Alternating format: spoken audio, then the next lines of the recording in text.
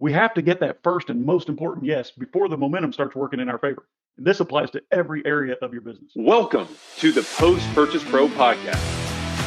This is the only podcast that dives deep into post-purchase marketing to help Amazon sellers increase sales, ranking, reviews, and profits. It's everything that happens after the initial sale that makes a difference. We call this the back end. This is the Post-Purchase Pro podcast, episode 32, the first yes, the slippery slope concept. Welcome to episode 32, everyone.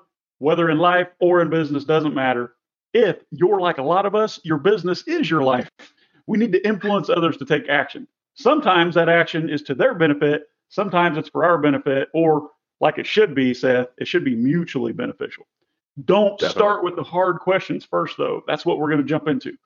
We have to get that first and most important yes before the momentum starts working in our favor. This applies to every area of your business. Seth, have you ever tried to push a car or ask for a first date or get your child to clean his room? Or ask someone, a stranger or friend, for a favor? Have you ever tried to sell something? Well, getting that very first and easier yes, put that in quotation marks, yes, is the most important thing that you can do and spend your time on. Today, we're going to talk about ways that you can use to get that first yes.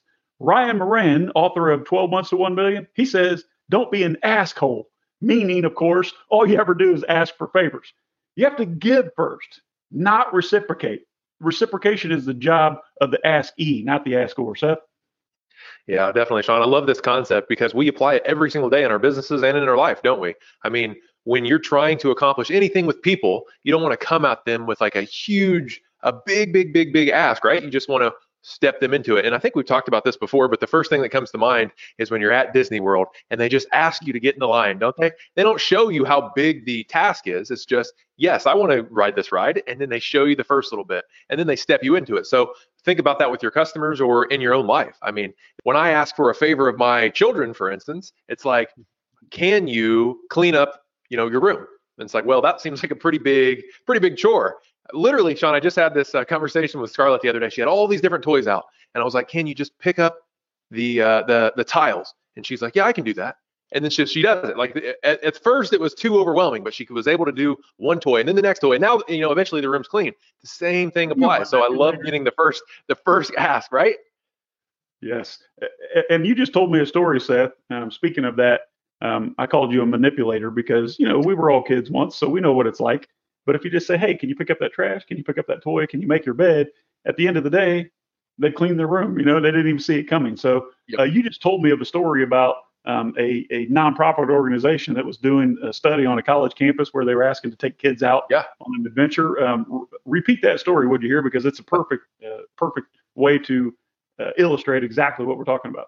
Yeah, so there was this study done where they were trying to see, what levels of influence do different setups in a conversation, make things happen, right? So these college students were asked, would you take these juvenile delinquents to the zoo?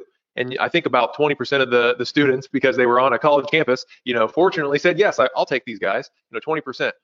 So then they went around and did the exact same thing, but they asked for something bigger. They said, can you take them to your house, entertain them for the day? And that was a bigger ask than taking them into the zoo. And everybody said no. But then they backed off and they said, well, would you at least take them to the zoo? And the acceptance rate went from 20% all the way up to 50%. So almost tripled the yes rate by asking for something bigger and setting the bar and then lowering the bar where it's like, okay, I can at least do that. So by setting the stage differently, you got a dramatically different conversion rate, right? Yeah, exactly. Well, what we're not suggesting here, we're not suggesting that you go out and manipulate or try to program people or take advantage of this, but this small yes first and this slippery slope concept that we're talking about here is a very, very strong psychological trigger. Don't take advantage of it, but when you need to create or compel a customer, a friend, a colleague, someone in your life to do something for you, whether business or personal, it's easier to get that first ask, get that first yes out of the way, that smaller ask, and then ask for what you really need. My son, Seth, just told me a story this morning that him and his mother were out running around when I was hanging out with you recording our book this weekend, and they saw on next to the road by the bridge a homeless man, was begging for money.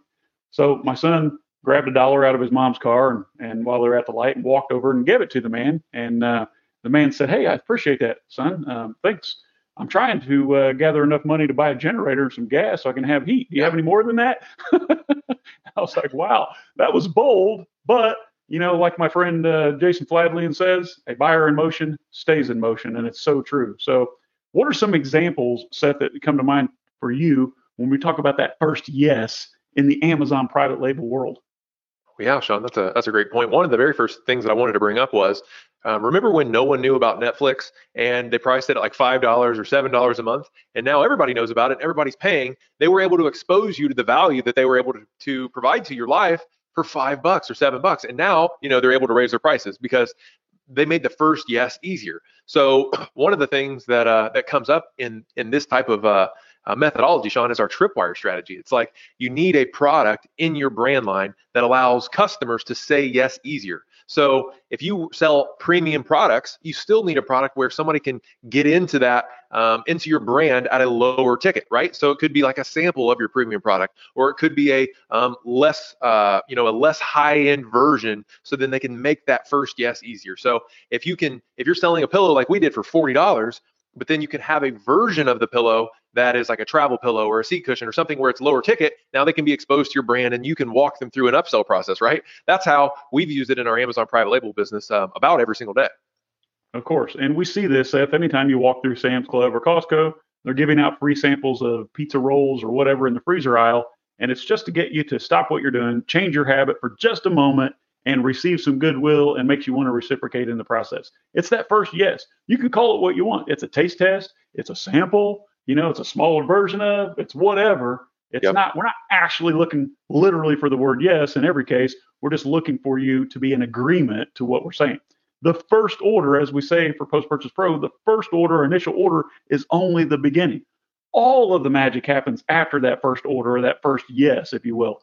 It reminds me of the product that we sold back in 2017. It was a very expensive treadmill, Seth. It was like $899, if I remember right.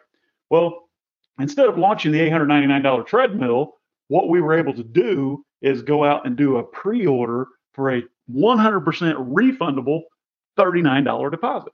So $39 versus $899 is a lot easier to say yes to, right?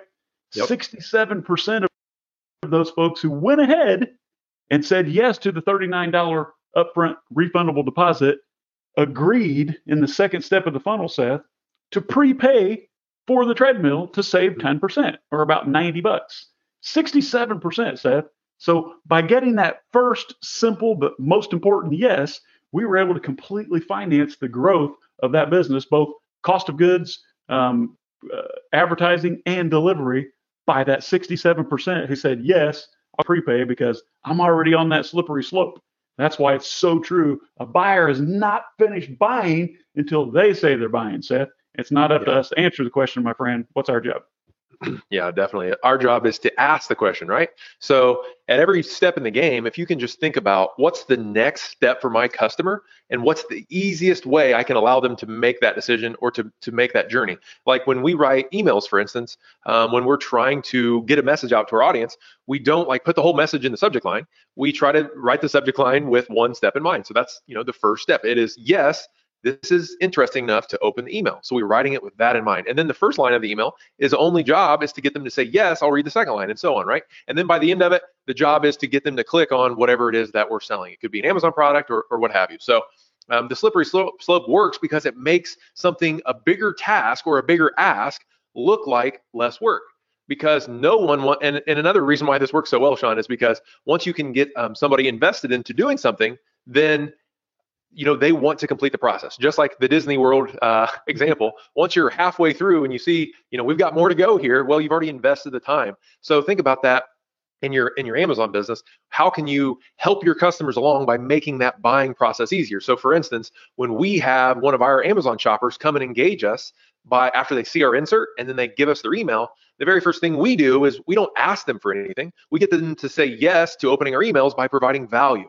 And so then they're used to saying yes to us. And then the next one we might say, great that everything's going well for you. Would you mind giving us a review? They're not opening up their wallet anymore. They're just saying yes and giving us a review. And now they're getting more entrenched in our brand. And then the next ask might be, to take a survey. And then the next ask might be finally to buy something. But we've got them, in a very methodical way through a process where they're used to saying yes to us. But the first ask is always easy. open the email, right? Sean, what do you think?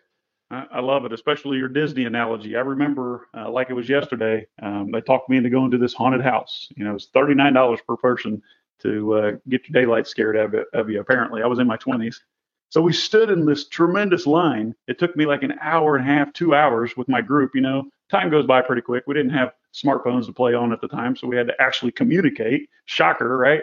But as soon as we got into the building, guess what? There was another 2-hour line inside the building waiting for us there. And it was just like, okay, we're already invested. Let's go through with it. So we waited in line for probably close to 4 hours for about a 12-minute experience.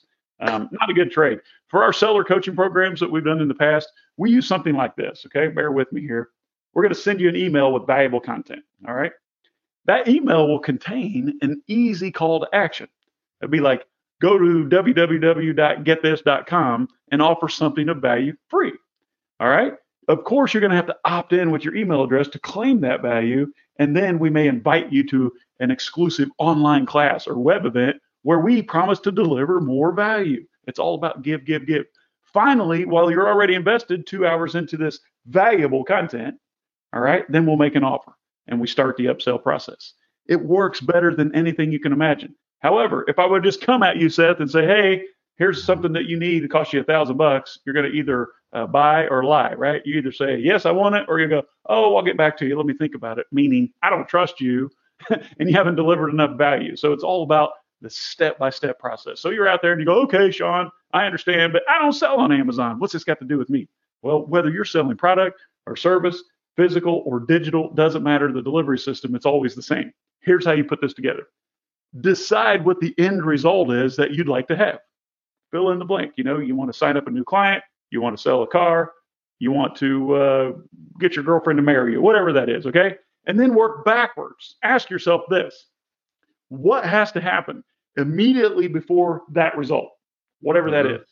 And then go, well, what has to happen immediately before that action, and so on. Eventually, you'll have an entire roadmap. You don't start at the beginning and then try to work the steps. Start with the end result, AKA get a customer to re-engage me and buy more product on Amazon, and then work backwards. What has to happen before that? All right, that action. Now, what has to happen immediately before that action, and then work backwards? Eventually, you'll get all the way to the end. And it's not about where you think you need to start. It's about what has to happen immediately before you get that start and get that very first yes. Seth? Yeah, that's a really good way to think about it, Sean. So if your goal was to take your customer through a journey in your brand line, and if the ideal goal is to have every one of your customers buy every product in your brand line that supports them along their journey in their life, then what would that look like? Well, probably most of them are not going to buy the most expensive thing that you offer first, right? It's going to be a progression. So it might be, if they're on a fitness journey, the very first thing they might buy from you is a supplement. And then you work them finally into buying your treadmill for $700, Sean. But you're not going to sell most people on the treadmill before, it's just a funnel. And the lower the barrier, the easier you can get a yes. Sean, any final words here? Yes, I could talk about this funnels and slippery slopes all day long, but we've reached what we like to do in these episodes, between 15 to 20 minutes. So get this started in your business. You're not going to find a perfect match. I mean, it's not like puzzle pieces are going to match perfectly, but if you can reduce the end result down to some steps and make those steps much easier to attain, then you're going to get better results. You're going to compel your customer, your friend, your colleague at work, your boss, whoever you're trying to get to take action. You're going to make it a much easier decision for them, a much easier job in bite-sized pieces. Do this in your business, do this in your personal life. Everything comes down to the steps and the slippery slope in all that we do in marketing. I cannot stress that enough. Seth? Yeah, definitely. So, Sean, I really love this concept. I love the fact that you can apply the reverse thinking to it and say, what's my end result? And then design the most strategic set of steps that makes those each individual decision really easy for your customers. So I really like that, guys. This, as you know, has been the Post Purchase Pro podcast. If you guys want to engage with us or check out any of the behind the scenes content that we share, or any of the strategies that we put on YouTube, Facebook, or Instagram, look for us. They're all at Post Purchase Pro. So check us out, Facebook, YouTube, Instagram. We're always sharing different things, strategies. Sean, let's take us out of here. Yep. This has been the Post Purchase Pro podcast, folks. Episode number 32, getting the first yes. The slippery slope concept, I should say. See you next time.